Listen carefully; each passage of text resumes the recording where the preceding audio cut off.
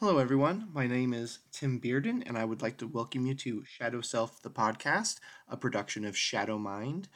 I am the owner and Enneagram coach at Shadow Mind. You can visit our website at www.yourshadowmind.com. And so, what I do is I use the Enneagram to help people better not only themselves, but also to help better their relationships. We want to maintain healthier relationships. We want to grow in relationships rather than grow apart. And I think in the state of the country right now, really what we're seeing is that's really more needed than ever. And so I believe that we can accomplish this through Enneagram coaching because if we can see ourselves with objectivity, then there's no reason why we can't look at others the same way. But true objectivity is only knowing that you're flawed. And that offers you the chance or the ability to look at those same people and go, you know what, they're flawed too. Maybe I should understand what they're saying better than condemn them for being flawed. And through my coaching experience, I have learned from Beth McCord, who is the owner at Your Enneagram Coach, www.yourenneagramcoach.com. And she looks at it from a gospel-centered perspective. And that's how I learned. And that's how it helped me, really, is through the gospel-centered perspective, because the Enneagram was birthed through spiritualism. And it's more like math now. And it's a lot more complex than it seems on the surface. The reason why I went down the path of spirituality is because that's what I believe, and I believe that my faith will help me get through it. Is that for everybody? Absolutely not. I don't think that it is. I encourage you to look down that path and see if it's for you. But I maintain that self-knowledge will allow you to help better yourself and your relationships. And while it's probably easier, in my opinion, to do it through religion or spirituality, or in my case, through the gospel, I don't think it's absolutely necessary. And so I came up with Shadow Mind as an idea to help everyone see their blind spots. And Shadow Mind is a derivative of Shadow Self, which was coined by Dr. Carl Jung. And he was a brilliant psychologist, for those of you who don't know. And he came up with the idea of the shadow self, the self that we hide away from everybody, either because we don't know it's there or because we know it's there and we don't want to admit it. And there's no else that's really more apparent than in the Enneagram. Because on the surface, the Enneagram looks very simple. It looks like your disc profile or your Myers-Briggs or whatever personality exam is the flavor of the week. And so I first learned about the Enneagram, I would say about 2 or 3 years ago from a friend of mine. I looked at it and I thought the same thing you're probably thinking. Oh, most personality tests give you this sweeping idea of who you are and don't really get down into the nitty gritty because while you identify with some of it, you definitely don't identify with all of it. That being said, the Enneagram on the surface will do the same thing. You can take an Enneagram test. You could type, for example, I'm a 5. Sure, you could look at it and go, I can see some of that, but not all of it. And that's where most people stop. With the Enneagram, there's so many more layers. And I equate it to a computer program. Now, when you have a computer program that's working kind of about as well as it is, but it's several years old, it's on an older operating system for that reason, all of that stuff has bugs and glitches and slows down over time, much like your experiences slow down your personality because there's too many things coming in informationally that doesn't necessarily line up with everything you believe. So you make these coping patterns, you develop these coping habits, you develop these unhealthy patterns of behavior that allow you to get through day to day, but they necessarily don't help you in the way that you want them to be a healthier you or maintain healthier relationships. And that's because we haven't totally accepted our shadow self. We don't want it to come out because we view that as bad. For me, I'm a 5. My one of my biggest things is emotion.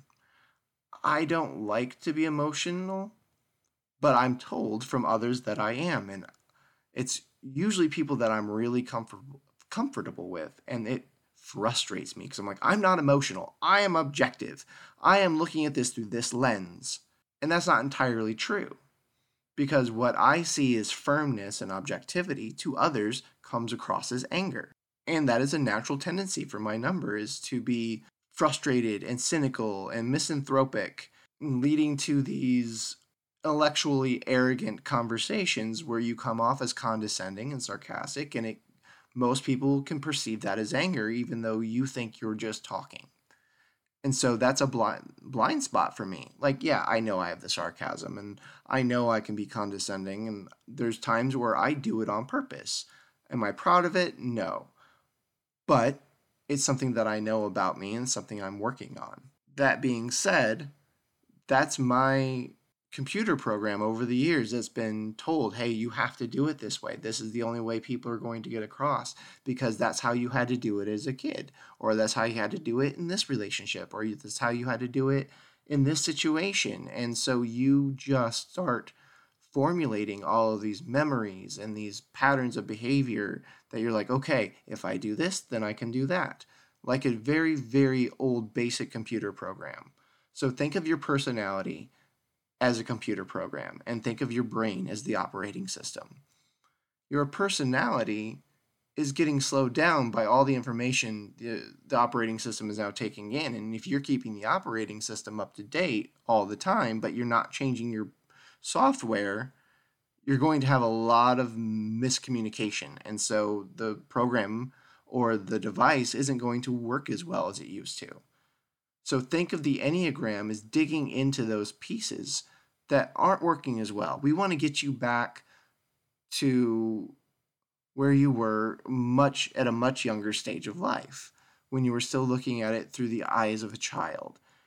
And while you're sitting there probably thinking, well, this is the real world, Tim. This is not childhood. This is something that I have to. I'm not saying that you should be a kid again. I'm not saying you should think like a kid again. Like you should have the same opinions. Like you should have this, like when I was a kid, I had the opinion that anybody could be what they wanted. One day I could learn how to fly. One day I could learn how to read minds or lift things with just my thoughts. I genuinely thought that that was possible. Do I now? No, because I've learned so much over the years. My operating system has kept up with that information. My personality still wants to believe in the impossible. So we want your personality to reboot to those possibilities, to the less unhealthy ways of thinking. And Enneagram coaching, what I do, is a good way of doing that because you don't just have your main type. You have your main type, you have your wings, you have your path of stress, your path of growth, your blind path, your converging path. Then as you get a little deeper, you get into your instinctual subtypes. Then as you dig even deeper into that, you get into tritypes. And then each of those types have, at that point, you have one type from each of the main triads. And a triad in the Enneagram speak are the three numbers within this certain way of experiencing the world.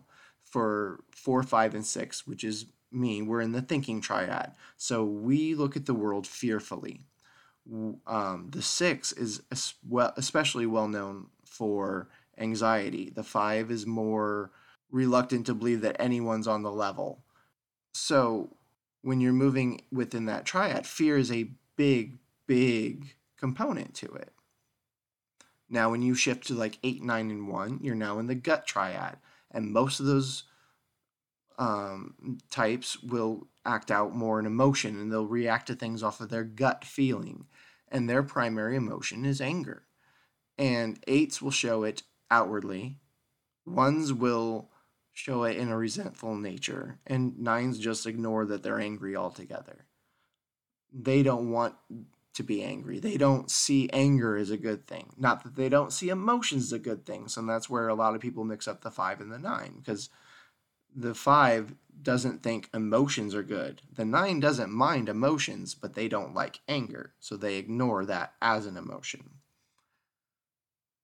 And as you move over to the 2, 3, and 4, those are now in what's called the heart triad. So they're more wanting to support. They want to feel loved and want to feel needed, and they do that through different ways. The 3 looks for it outwardly, the 2 looks for it outwardly, and the 4 looks for it inwardly. And the 2 does it in a different way than the 3. The 3, as we're seeing play out actually right now, can be very narcissistic in its way of thinking, the unhealthier it gets. And so it starts to tout their experiences and how well they're doing and how good they are.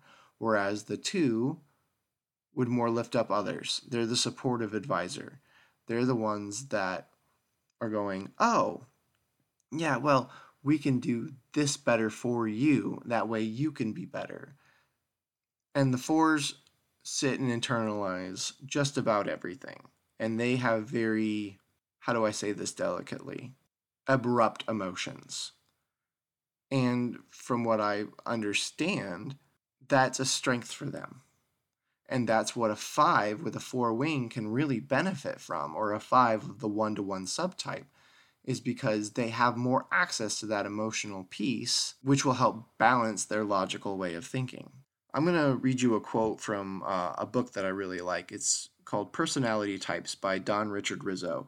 And I really think that this kind of sums up the Enneagram and sums up its intention the best.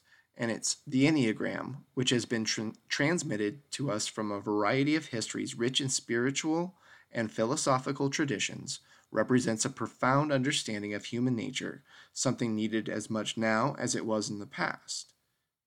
And I have to agree, we do need to understand human nature better. So when we look at pop culture, that is a good way for us to understand human nature. And you're looking at me going, what? You're telling me to compare me to a fictional character, or a fictional situation, or real life to a fictional situation. Not really. I'm more or less saying there's things we can learn about ourselves through pop culture. Now, let's take me for example. I am a 5, and some of my favorite literature characters come from the pages of Sherlock Holmes. And Sherlock Holmes is by far someone I've always been able to relate to. And I never really gave it much thought before, but even when I'm watching the show Sherlock or Elementary or any number of the Sherlock Holmes movies or reading any of the novels, believe me, I have them all. I sit there and I go, I could do that. Or, yeah, he's thinking the same way I am.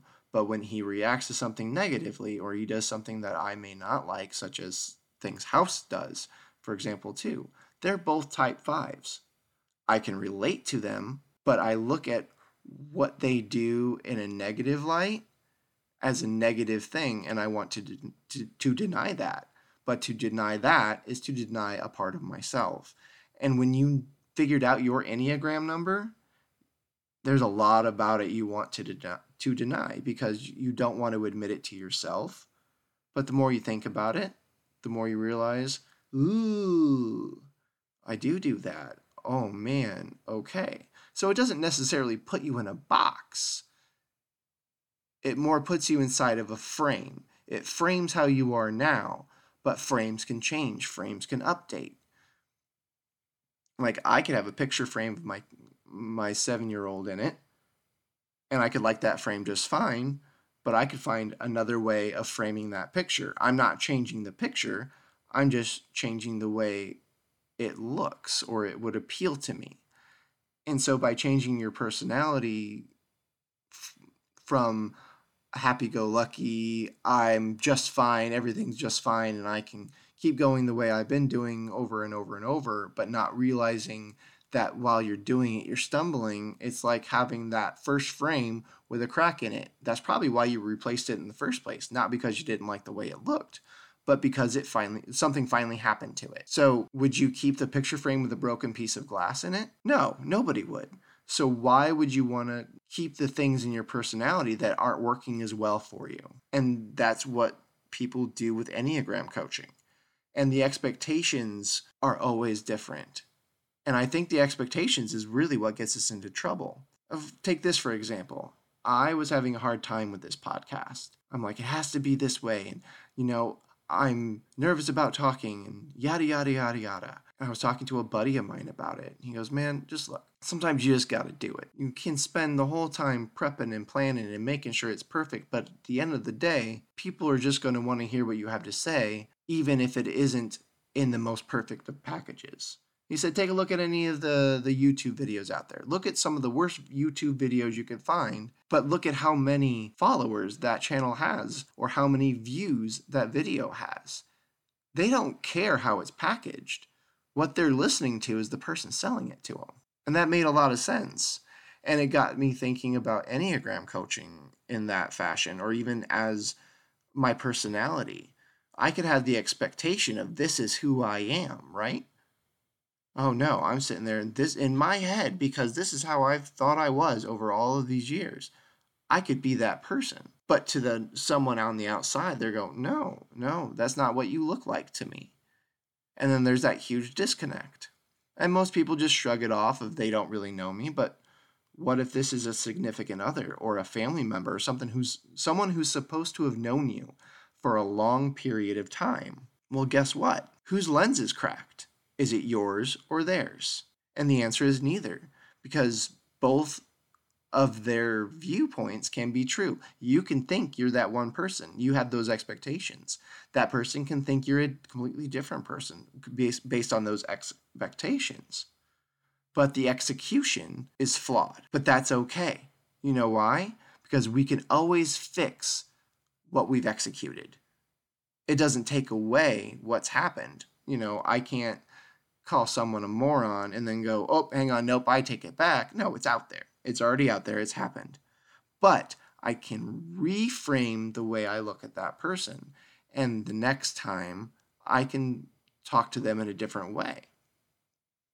And that really would help more understanding in our culture. And I really don't think we have the capacity to be condescending anymore. We don't have that liberty at this point to be at each other's throats. I mean, this election itself has divided the country in half. And there's a lot of jokes online about a civil war. But if we don't take the time to understand one another, then we are headed for civil war. And I'm not saying that the values being put out are wrong, because yes, anti-racism by all means, anti-homophobia by all means, anti-wanting the government to control people's bodies. Yes.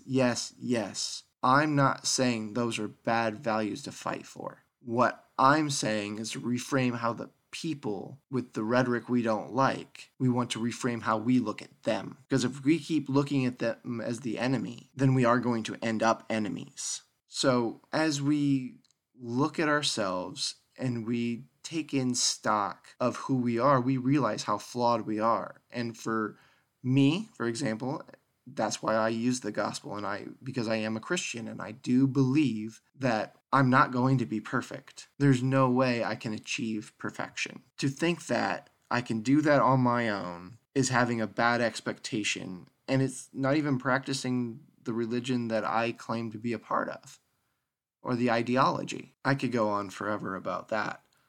However, what we really need to look at is ourselves. And it's not that I think that you should be using the gospel to get through, or religion or spirituality. I think there's an aspect of it in the Enneagram, and I would encourage you to explore it.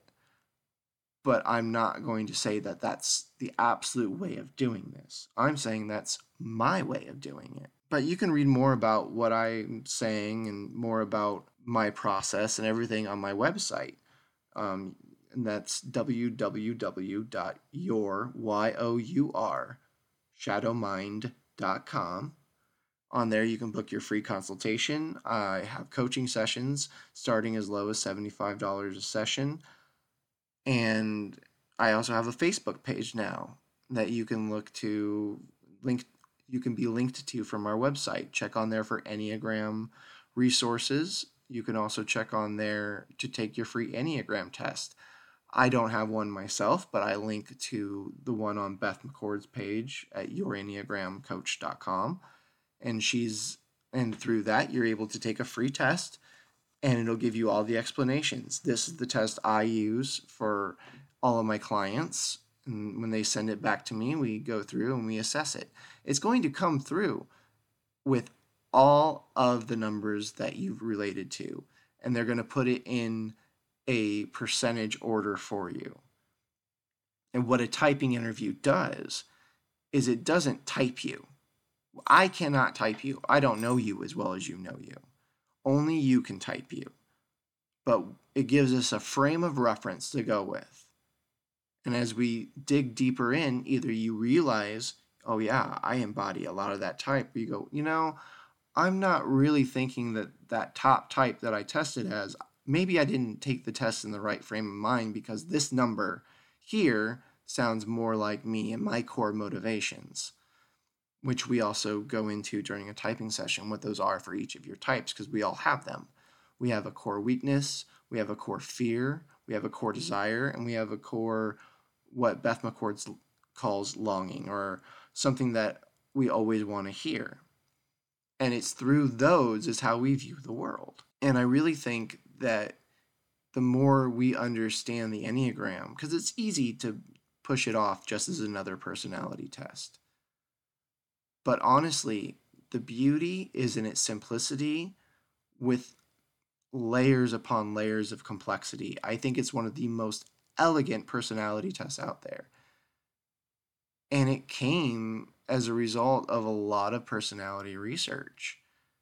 And while it's been flawed over the years, like everything else, it continues to adapt and it continues to change, personality testing, that is, to where we may not have perfected it, but we've gotten one of the best models that we can get through the Enneagram. So I encourage you to really dig into it and see if coaching is right for you, because it is complicated to understand, but it's also easy to get and apply once you do understand it. Well, that's all we have time for today, everyone. Again, my name is Tim Bearden. You have been listening to Shadow Self, the podcast, produced by Shadow Mind LLC out of Kansas City. You can email me directly, tim@yourshadowmind.com, with any comments or questions. And please visit our website to check out what we do and to book your free consultation. Well, that's all for this week, friends. And just want to wish everyone a happy end of the election, no matter how it turns out.